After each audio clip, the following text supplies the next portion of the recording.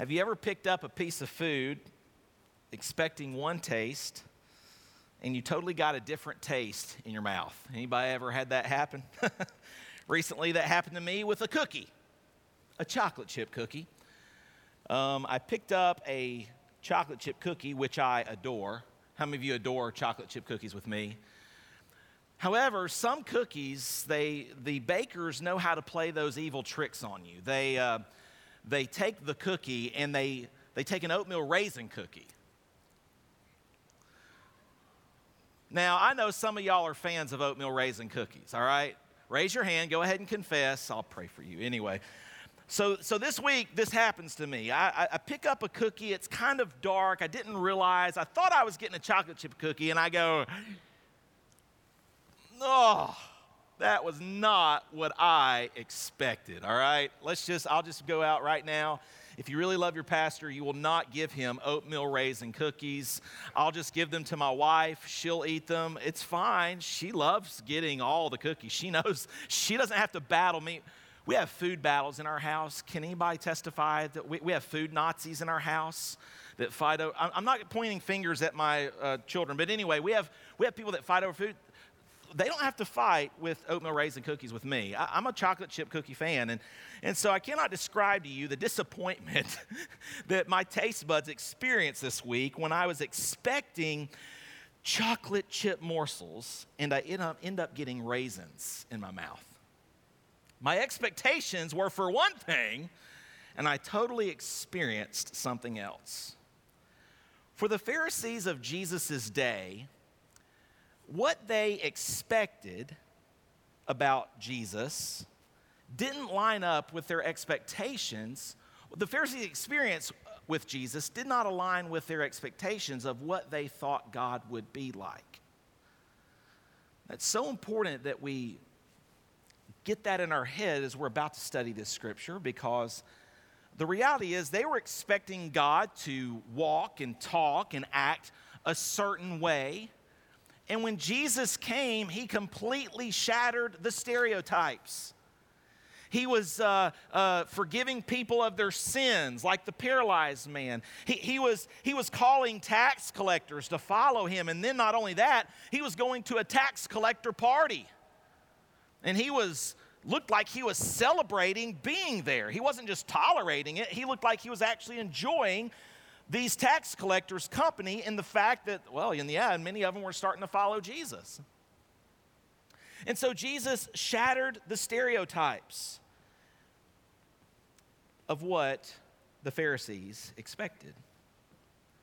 And so, because of that, this left the Pharisees bewildered, confused, and mixed up and actually angry, to the point that they started to make a plan to kill Jesus. If you look over to chapter 3 of Mark, verse 6, we'll get there next week, it says that the Pharisees went forth and straightway took counsel with the Herodians. By the way, the Pharisees and the Herodians didn't get along on anything, except they both agreed that they should plot to kill Jesus. And so Jesus was so unlike what they expected God to be that they hatched a plan after the Sabbath day encounter that we'll study next week, that they devised this plan to kill Jesus. And so the title of this message today is, Are You Mixed Up?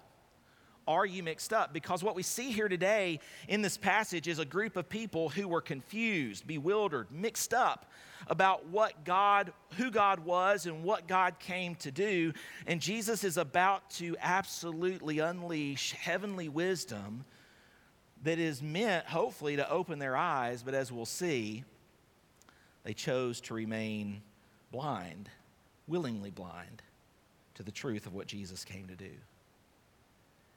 And so the reason for this confusion with the Pharisees and Jesus was because they could not see that God always had a new plan in mind. While God in his nature and character has never changed, he has changed how he has dealt with mankind down through the ages. Hebrews 1, verses 1 through 3, very clearly lays out this idea of a progressive revelation that culminated in the revelation of Jesus Christ and what Jesus came to reveal about the Father and about the nature of who God is. And so God was always working towards this final step in his plan of redemption of humanity. And the Pharisees could not or would not see it. God had been talking about this hundreds of years before in the Old Testament. He said, behold, the days come, says the Lord, that I will make a new covenant with the house of Israel and the house of Judah. He was always about going to do a new thing. It says in Ezekiel chapter 36, verses 25 and 26, then I will sprinkle clean water upon you, and you shall be clean from all your filthiness, and from all your idols will I cleanse you. A new heart also will I give you, and a new spirit will I put within you. And I will take away the stony heart out of your flesh, and I will give you a heart of flesh. And so somehow the Pharisees missed that God was always about driving towards doing a new thing, revealing a new and everlasting covenant in the finished work of his Son, Jesus Christ, upon the cross. And so according to these verses we just read, the Jewish leaders of Jesus' day should have seen that God was about to do something new. And this is what Jesus is going to choose to talk about in our passage of study this morning in Mark 2, verses 18 through 22. And so what's going to happen actually today and next Sunday, we'll kind of revisit some of the same thoughts, but we'll look specifically at the Sabbath day issue that Jesus is confronted about. But what's going to happen is he's going to be asked here in this portion of Scripture a couple of questions by the Pharisees about the old covenant laws of fasting and Sabbath keeping that the nation of Israel had been following and living with for over 1,400 years. Now, if you had been following a tradition that God ordained, that God gave in his word for 1,400 years, would you agree it might be hard to let go of it? It's hard for us to let go of traditions we've had for 40 or 50 years, let alone a nation that has had something going on for 1,400 years. But all the same, God was about doing something and showing the nation something through his Son, and that was the old was temporary, and it was meant to bring in the new. So let's read the passage of Scripture, and then we'll dig in and look at three truths here from this text. Verse 18 says, and the disciples of John and of the Pharisees used to fast. And they come to say, and you might say, what is fasting? Fasting is where you choose for a certain period of time to not eat any food, all right? So you don't need any food. How many of you are not fans of fasting? You're fans of feasting. Can I get a witness? All right, yeah, I see some of you. Now, there's a lot of great health benefits to fasting, and I don't think God is against a voluntary fast. But what had happened in this culture is they had created extra days of fasting that we'll dig in here and see. And so the disciples of John and the disciples of the Pharisees used to fast, and they come and say unto him, why do the disciples of John and of the Pharisees fast, but thy disciples do not fast? They don't fast. Why is that?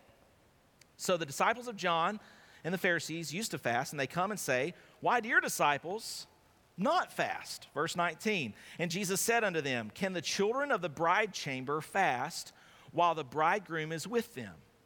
As long as they have the bridegroom with them, they cannot fast. But the days will come when the bridegroom shall be taken away from them, and then shall they fast in those days. No man also seweth a piece of new cloth on an old garment, else the new piece that filled up taketh away from the old, and the rent is made worse.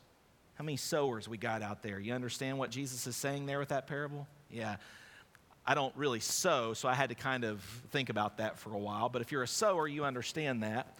We'll explain it here in a little bit. Verse 22, and no man putteth a new wine into old bottles, else the new wine doth burst the bottles, and the wine is spilled, and the bottles will be marred, but new wine must be put into new bottles.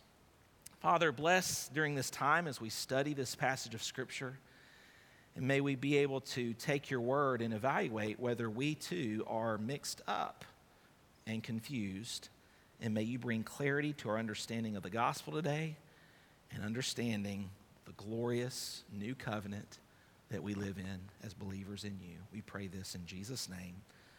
Amen. We see first of all here in this passage, verses 18 through 22, we see first of all in verse 18 a critical accusation. A critical accusation that the Pharisees bring forth to Jesus. This looks like a question in verse 18, and perhaps maybe some of the disciples of John had a legitimate question. And that's interesting. The disciples of John and the Pharisees came with this question. The disciples of John, as you know, were followers of John the Baptist. And John the Baptist understood the nature of his ministry. He understood that his ministry was only temporary. He must decrease. Jesus must increase. But John definitely practiced fasting in the wilderness. You know, he didn't have a lot to eat, and what he did eat, he ate locusts and wild honey. And so in the old covenant system, there were all these fastings that were occurring. And so the Pharisees took advantage of this moment. I think probably the disciples of John had a legitimate question. They weren't trying to be accusatory, but the Pharisees most likely jumped in on this question and said, oh, yeah. Why do your disciples, Jesus, why are they not serious about fasting, about following this law of fasting? And so this looks like a question in verse 18, but I would argue it's actually a rhetorical accusation, and the Pharisees are not really interested in hearing what Jesus has to say. They're really not interested in his answer. They never really were interested in any of their public encounters with Jesus about actually getting their questions answered. They asked the questions to paint him in a corner, to try to trip him up, to try to make him look stupid, to try to stump him.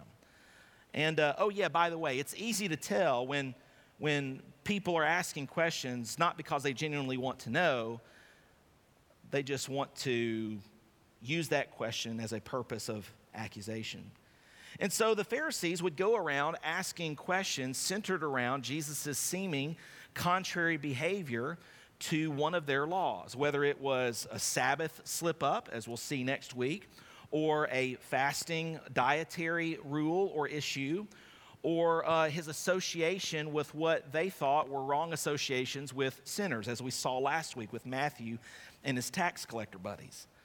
What's interesting about this question is that actually, as I mentioned, two groups are involved in the question, both the Pharisees, but also the disciples of John the Baptist. And I'll just remind you that not all the followers of John the Baptist understood the nature of John's ministry, that it was only temporary, that it was only pointing to the Lamb of God, which would take away the sins of the world. And so this question that the Pharisees lay out before Jesus, while he's still at the feast, I believe, while he's still at the party with Matthew and his tax collector buddies, they raise this question about fasting. You know, they didn't like the answer that Jesus gave in verse 17, so now they try to come at it from another angle. They didn't like his associations in verse 16. Jesus answers with incredible wisdom in verse 17, and now they come back with another question, another accusation, if you will. And so it really wasn't an objective question. It was actually a severe criticism. They want to put Jesus on the hot seat. Why is Jesus running so contrary to their current religion? Who does he think he is? Why does he ignore the required separation from sinners? Why does he ignore the required fastings? But the truth is, Jesus is a master of his own words because he wrote them. There was actually only one required fast in all the Old Testament. Write down Leviticus 16, verses 29 through 31. The only required fast day in all of the law was the Day of Atonement on Tishri 10, Yom Kippur. That was the only day that was required, according to the law, to fast. Now, there were a lot of voluntary fasts that we read about in the Old Testament. We read about Isaiah fasting. We read about King David fasting. We read about Moses fasting.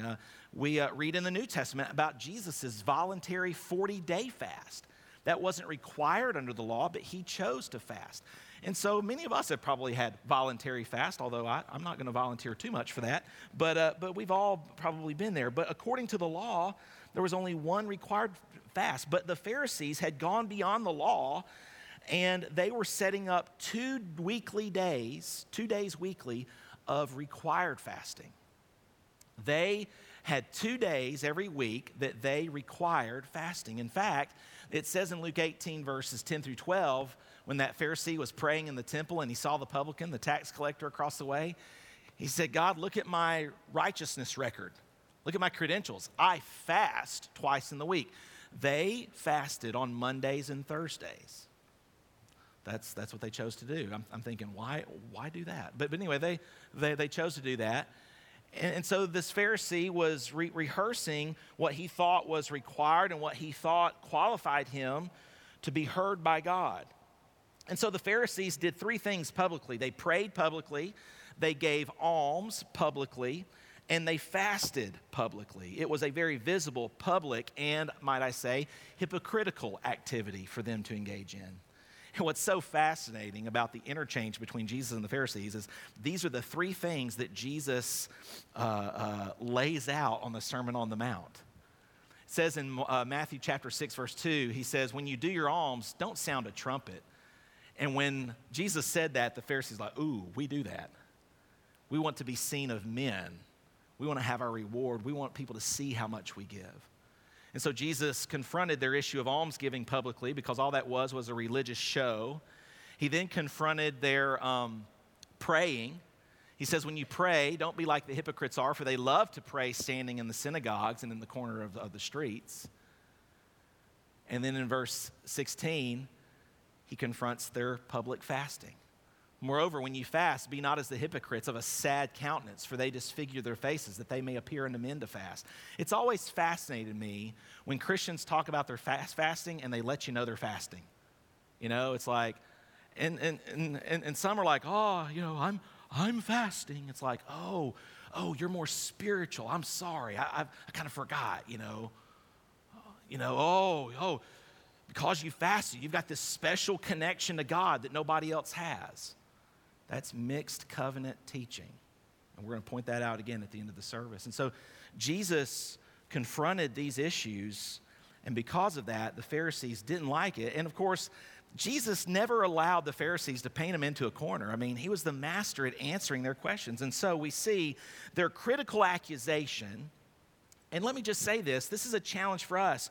Do we, when we offer questions to one another, are they genuine questions that we're going to wait to hear an answer for? Or have we already predetermined what we think the answer should be? And so we're really not asking a genuine question. We're just really levying a rhetorical accusation.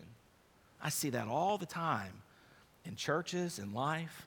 And this would really challenge all of us that when we ask a question of somebody, are we really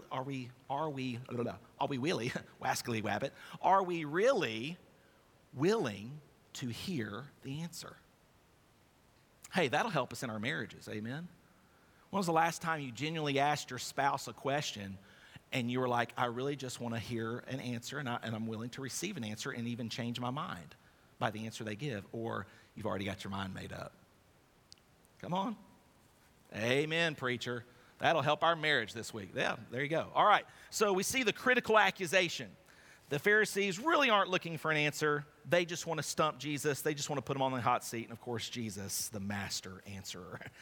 We see number 2, an extraordinary answer, verses 19 to 20. So Jesus answers and says this, fascinating. Can the children of the bride chamber fast while the bridegroom is with them? As long as they have the bridegroom with them, they cannot fast.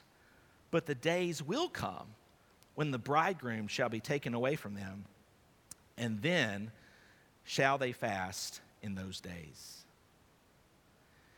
We see an extraordinary answer here by Jesus. This is fascinating. How does he answer them? He says this.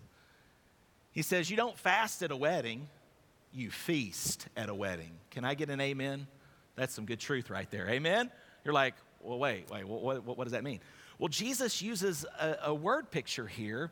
He calls himself the bridegroom, and he says that when you're at a wedding, you're not supposed to fast. Here's the masterfulness of his answer. And the masterfulness of his answer is he uses both the Old Testament law and the reality of what he has come now to do to answer the question, what do I mean? Do you realize that according to the law, it was not lawful for you to fast at a wedding? In fact, God lays it right out there in the Old Testament scriptures. You weren't to fast at a wedding because God knew how these laws would be abused. He knew how the Pharisees would take them years later and abuse them. And so he wanted to make sure that people understood that at a wedding, it's a time for feasting, not a time for fasting. And so Jesus uses a nugget of the law, even in his response, to show the Pharisees that he didn't come to abolish the law, but to fulfill it, to then bring us into a new relationship, which we'll look at here in a moment with his incredible parable that he's about to tell, just 2 verses. But he lays out so much truth in those 2 verses. And really, I would argue that the 2 verses we're about to study is at the heart of understanding the entire Bible. Here in our church, we have a key called a master key. How many of y'all know what a master key is? Master key unlocks every single door in the building. And I would argue that the parable that Jesus tells, and there's no mistake of why Mark chooses to mention this as his first parable that he teaches, is the master key of understanding your entire Bible. So, if we want to grow in our understanding of God's word, we will hear wisely the words that Jesus is about to tell us. But before we get to that, we see this extraordinary answer. So he gives a nugget of the law in his answer, but then he says, you don't realize who's here. You don't realize what's going on here. This isn't a funeral. This is a wedding. This is me. I am here. The revelation of the Godhead bodily is here on earth. I am the bridegroom, and we're involved in a feast. And of course, he was literally at a feast where people were coming into his family. They were getting saved. They were becoming followers of Jesus. And they try to come to him and basically say, Jesus, you're not serious enough. That's literally what they were saying, because the idea of fasting is you're very somber, you're very serious, you're very sincere. And so Jesus says, listen, this is not the time for fasting. We're in the midst of a wedding celebration. We're in the midst of sinners coming to repentance. You're totally missing the whole purpose of why I'm here. I'm the bridegroom. I've come to bring people into my family. This is a time for feasting, not for fasting. But notice what he says, and this is where many scholars agree that this is the first time that Jesus alludes to the impending reality of his death. He says, but the days will come when the bridegroom shall be taken away. This is the first reference by Jesus to his imminent death here in the Gospel of Mark. I'm sure that at the arrest, the trial, and crucifixion of Jesus, the disciples were crushed emotionally, and I'm certain that they most likely fasted for those several days, uncertain of where Jesus was he, they didn't even have a concept of the resurrection at that moment. They thought all hope was lost. In fact, you get a little evidence of this in the road to Emmaus when the disciples are walking with Jesus and they don't yet know who he is. They get to the house, and it says that Jesus took bread, blessed it, and brake it, and gave it to them. And it says in a couple of verses later that it was in the breaking of the bread that their eyes were opened to the fact that Jesus was there in the room. Many scholars would agree that those disciples had been fasting for several days, and then Jesus is the one that broke their fast. Wow. A time for feasting, not for fasting. Once Jesus had come out of the grave, the fasting would end, the feasting would continue. And so we see here in Jesus' response, we see him pointing out the reality of what the Pharisees were interested in versus what he was focused on and what he was interested in. The Pharisees were into self-righteousness. They were into people, really, there goes a spiritual person. They fast twice in the week. They give alms of all that they possess. They pray publicly. They're eloquent, flowery prayers. And so the Pharisees were into self-righteousness, but Jesus preached grace. They were into denying that they were sinful, but Jesus preached repentance. They were proud of their religiosity, but Jesus preached humility. They were into their external ceremony, but he preached a transformed heart. They held tightly to the old covenant, but he offered the new covenant. They loved the approval of men. He offered the approval of God by free, limitless grace. They had ritual. He offered a relationship. And his offer was open to everybody, and that's what they didn't like. So we see his extraordinary answer.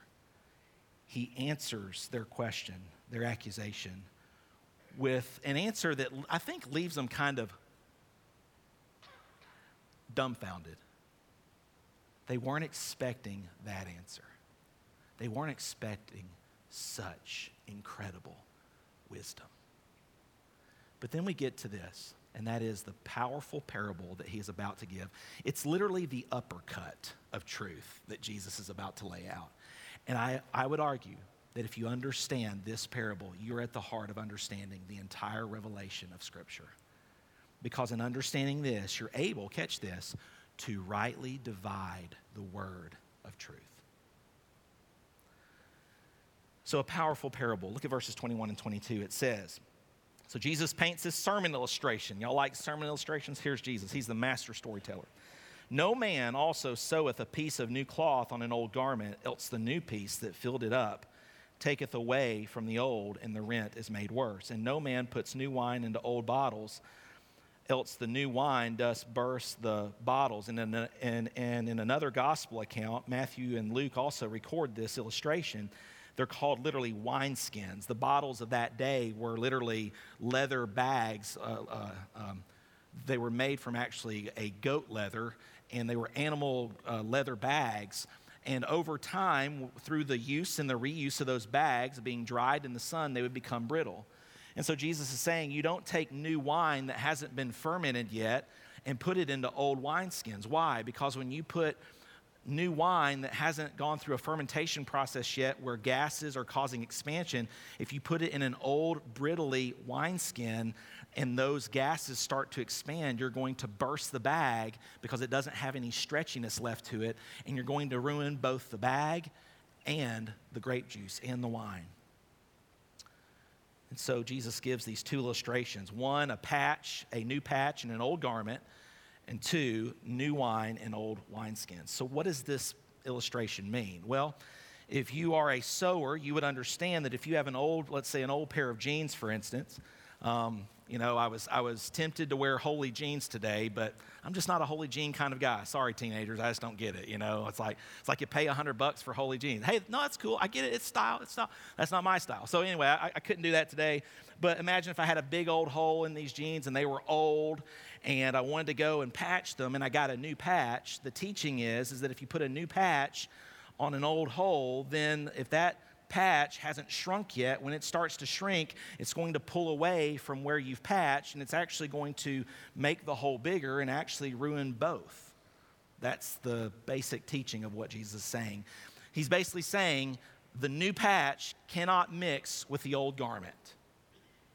The second illustration he gives, and again, God, give us wisdom to see this, because I do believe that if we see this, we understand the entire message of the Bible, and you can finally understand passages that never made sense.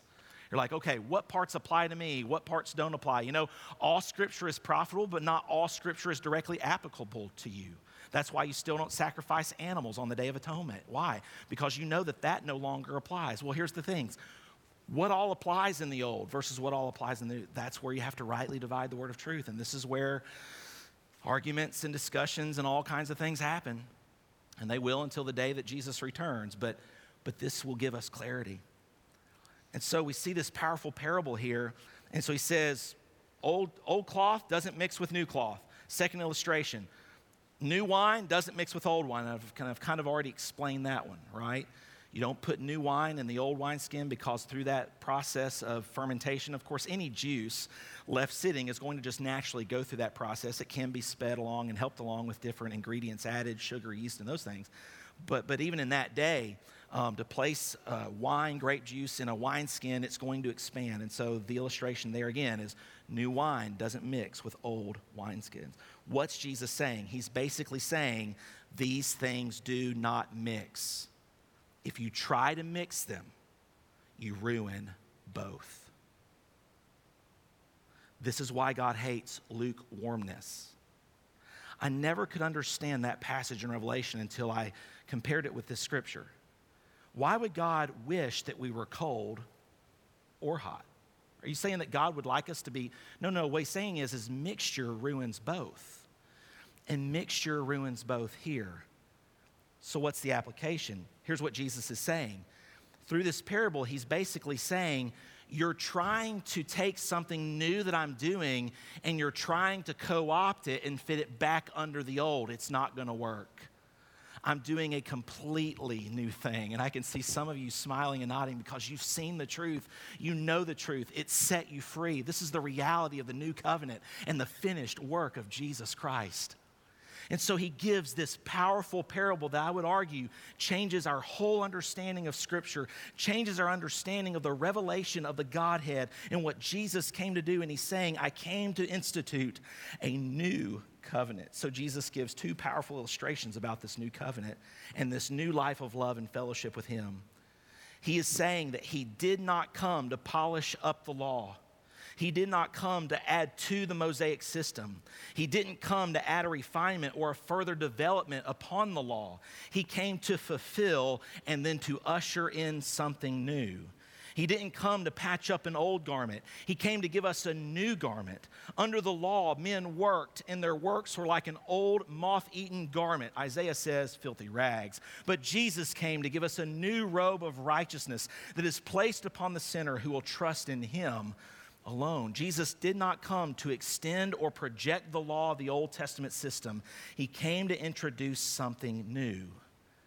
Now, I know that for those who have never heard this, the arguments and the objections immediately start in the mind, just like they did in the Pharisees. But how will we know what's moral? How will we know what's right? How did Joseph know what was right 400 years before the law was given at Sinai, friend? Think about that. Think about, how did man know what was right and pleasing to God before the law was ever revealed on tables of stone? So we're not here today to say that we hate the law, that we don't think that the law was needful. No, we agree with the Apostle Paul and the revelation that the Spirit gave to him, that the law was our schoolmaster to bring us to Christ. And so you give the law to a self-righteous person who thinks that they're pretty good, who thinks that they measure up. Do you know why? Because the law kills that hope. The law shatters that argument, as we're about to see.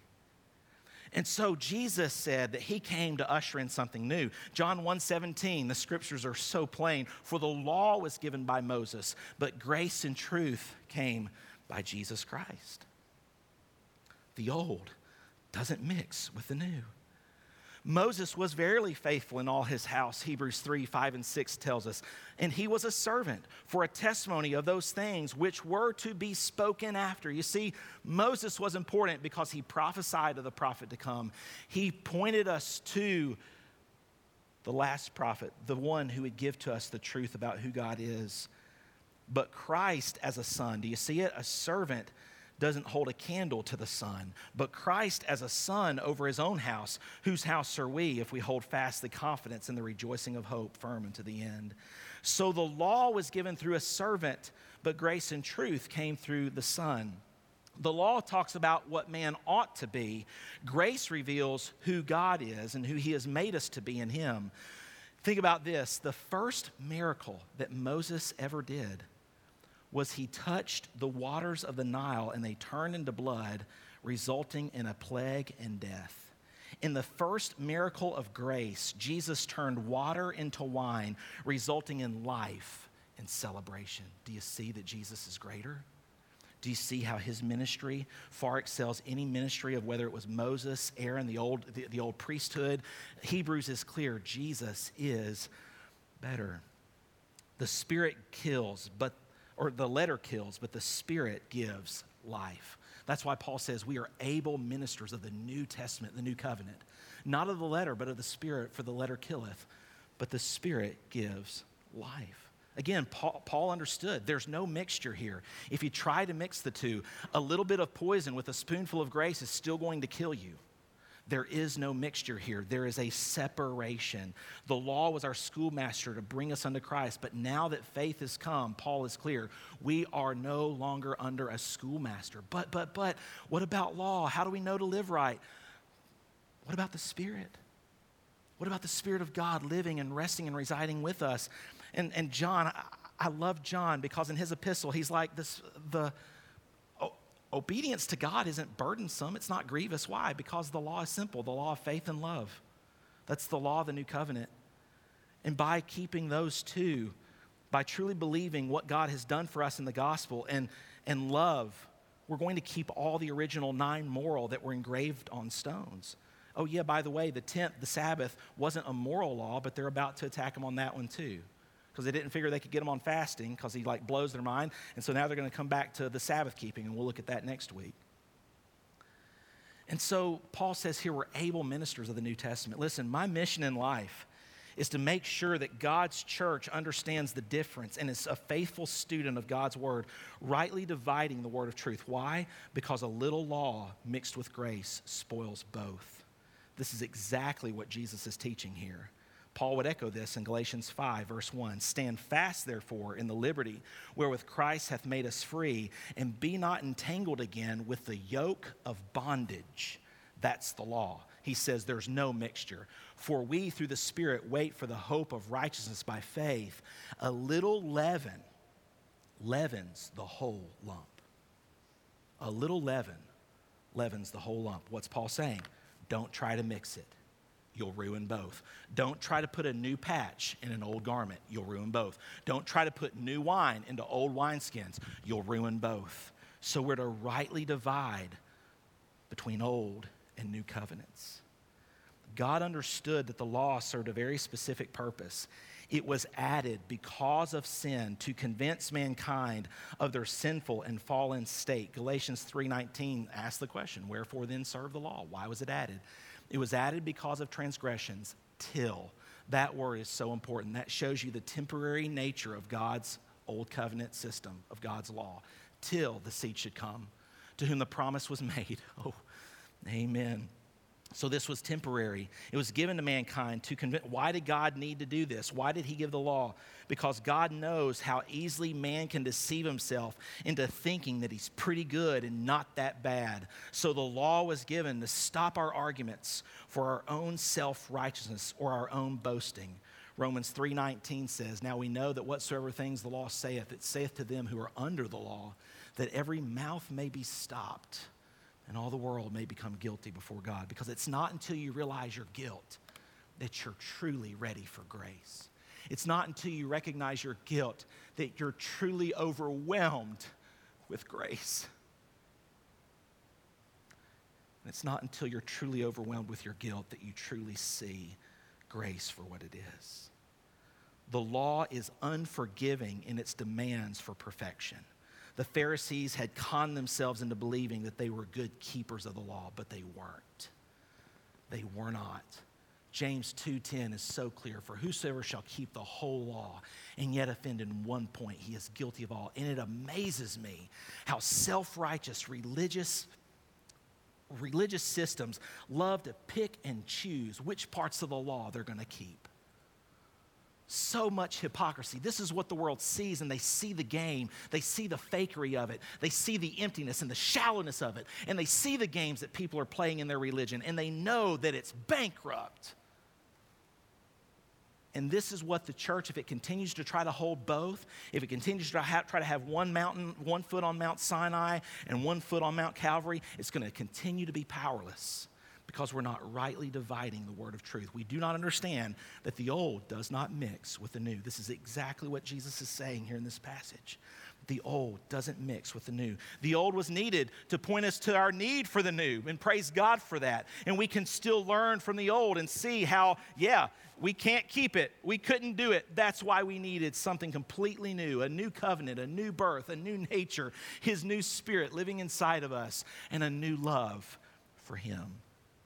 Jesus did not come to patch up an old system. He came to bring the new covenant to replace it altogether.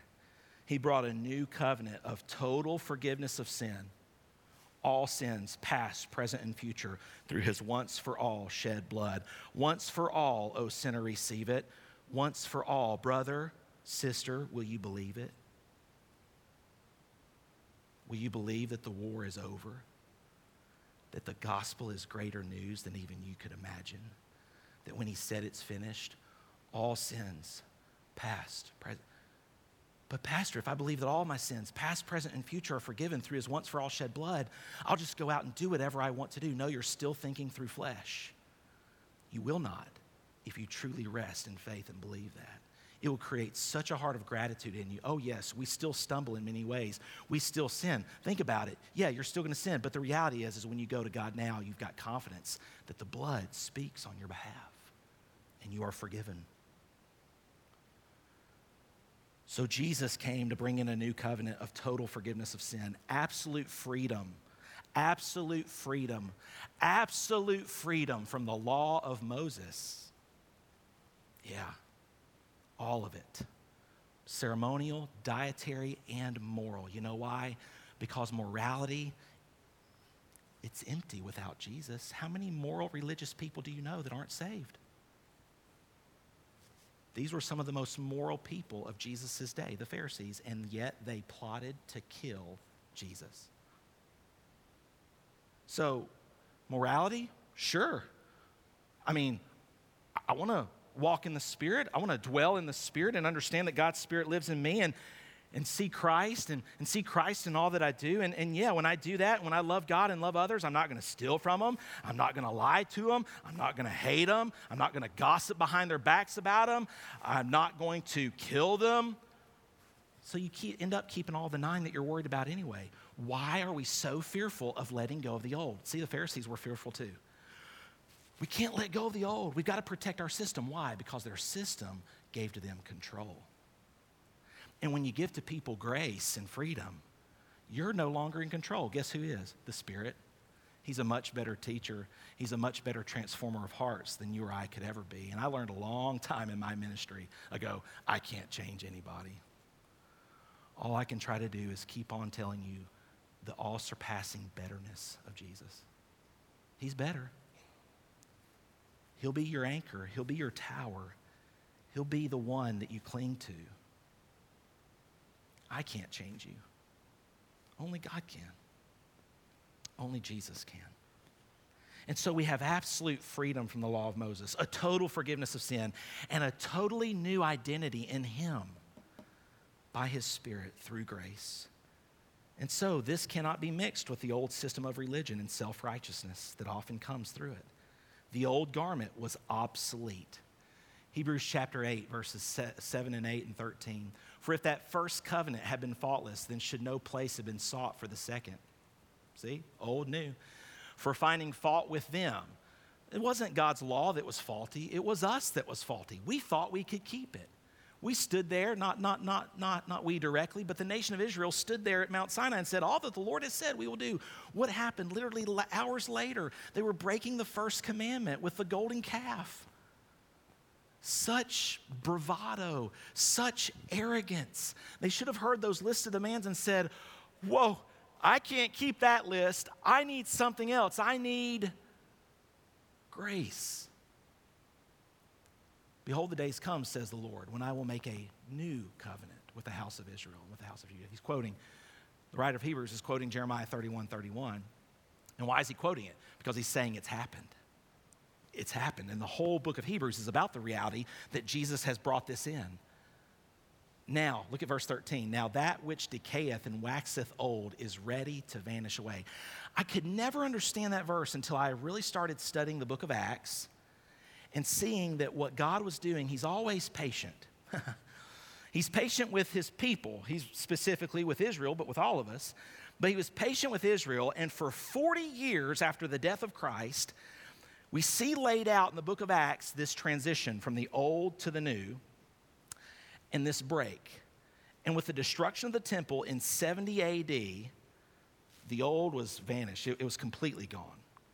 Not that it wasn't already, but in the Jewish mind, it was still there. Because again, the Jew, a new thing. Jews were resistant to change just like a lot of good old Baptists are resistant to change. Amen. Yeah, that's right. And so, because of that, God gave patience, and I'm so thankful for that, because that enables us to be patient as we grow and understand what the reality of God has done. But for 40 years, and if you look this up online, God gave to the Jewish people 4 omens that occurred in the Jewish temple that happened for 40 straight years. Fascinating, but he gave to them 4 signs in the temple every day. For instance, one was for 40 years they could not keep the temple menorah lit. Every night it would go out. For 40 years, the temple doors were open the next morning when the priests would come in. For 40 years, the lot for the scapegoat on the Day of Atonement fell in the left hand for 40 years straight. The scarlet thread that turned white many years on the Day of Atonement when they cast forth the scapegoat into the wilderness, that scarlet thread that was originally tied around the scapegoat's neck to identify it between the 2 goats, they would take that scarlet thread, put it on the temple post, and when the scapegoat was cast forth, that scarlet thread would many times turn white. Though your sins be red like crimson, they shall be as white as snow. But for 40 straight years, that scarlet thread never turned white. What was God saying? He was saying something significant in 30 AD happened that changed everything. The new came in. The old is gone. These two do not mix. God was doing a new thing. He was bringing about a new covenant. Not once does God's word instruct us to live under an operating system of mixed or blended covenants. In fact, he calls upon people to make a choice. He does not like lukewarmness. And so you have a decision to make. Which covenant are you going to live under? You cannot live under both. You cannot have, the new covenant's there for my justification and the old covenant's there for my sanctification. No, you are washed, you are justified, you are sanctified in the name of our Lord Jesus Christ. Oh, whoa. Are you saying that you mean God set me apart and that's a past reality? Yes, but you're growing and you're maturing and you're understanding the reality that he has set you apart. And so the question is this: are you mixed up? Are you and I mixed up? Are we mixed up like the Pharisees were? They were so mixed up and bewildered and befuddled that they could not see the reality of the new thing that God was doing right in front of them. No man takes a new cloth and puts it in an old garment, or else you'll ruin both. No man takes new wine and puts it in old wineskins. If you try it, you'll ruin both. These things do not mix. And when you get that, you start reading the Bible through a lens of either an old covenant understanding or a new covenant understanding. In fact, you read the Gospels different. And you understand that Jesus came to the Jews who were under the law to redeem them who were under the law. So when you read a lot of the hard sayings of Jesus, you understand that what he was saying is he was actually showing the true standard of the law, and he was saying, you better do this, because if you're going to live by law and you don't do this, you're not going to get into heaven. And it helps you make sense of so many things in Scripture when you see it between the old and the new and you rightly divide. And so how do you know if you're mixing the two?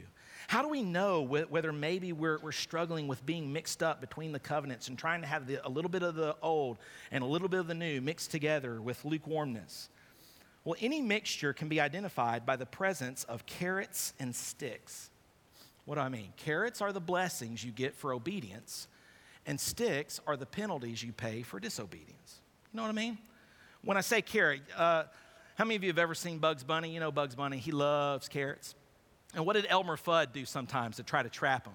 He would take that carrot and put it on a fishing pole and on a line, and he would hold it in front of Bugs, and Bugs would start chasing. You know, the carrot, the reward for if I do good, I get a cookie, get a cookie.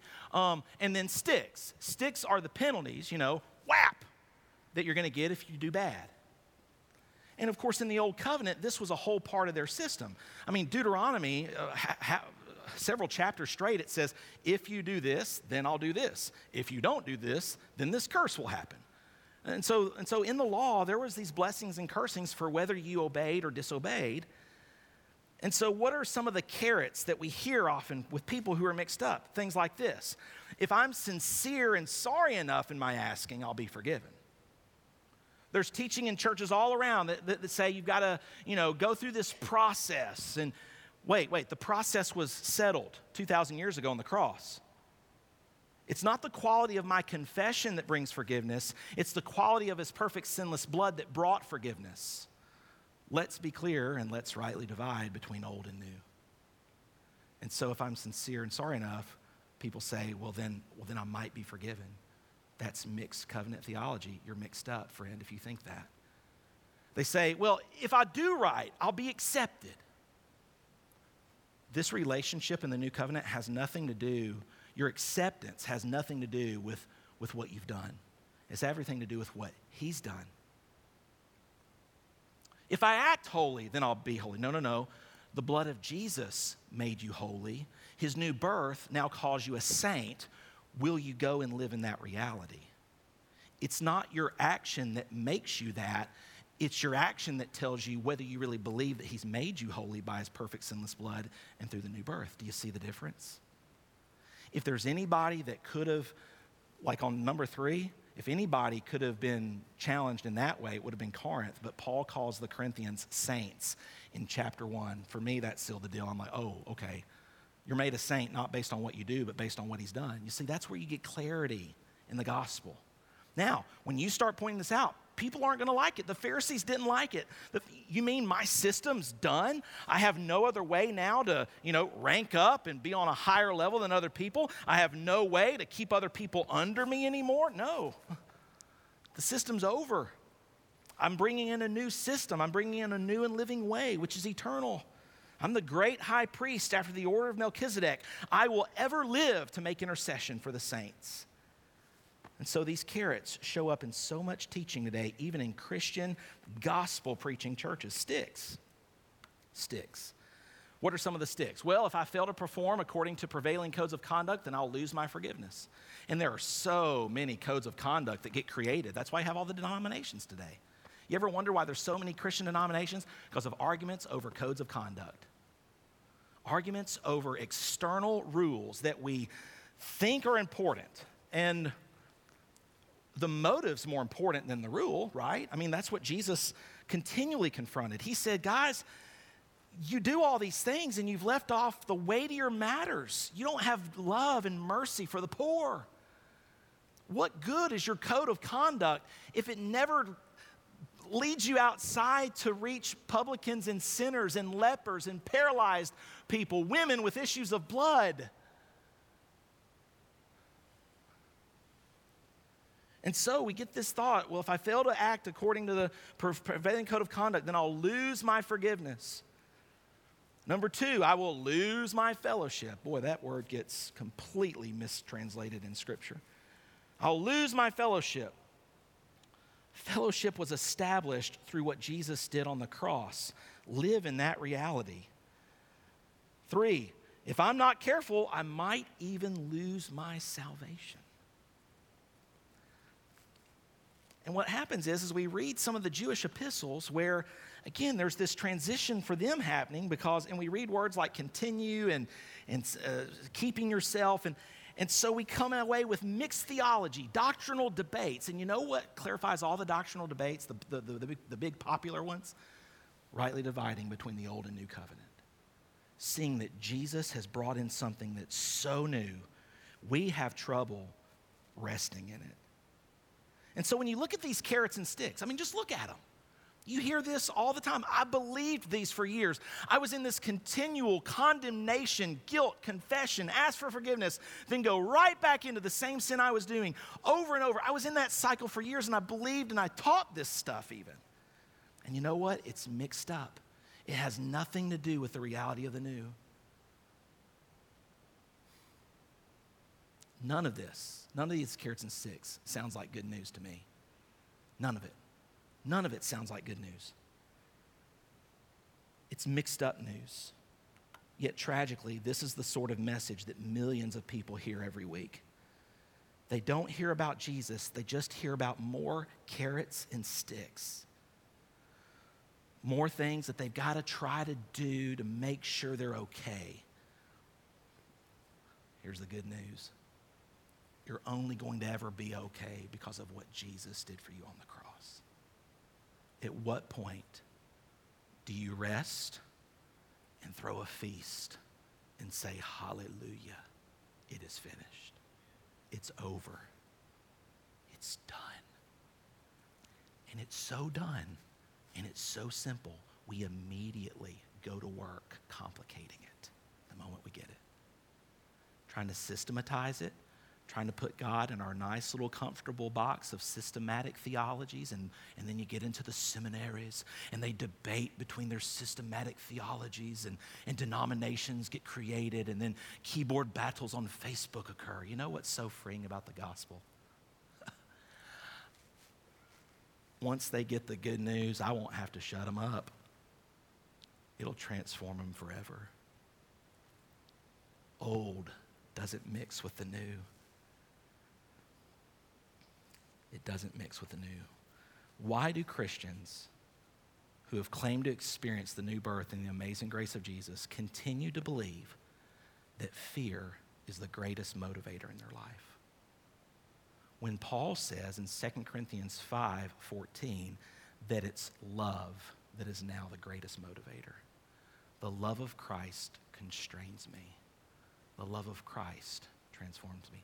John goes on to say there is no fear in love. Perfect love casts out fear. And so the Pharisees hear this parable.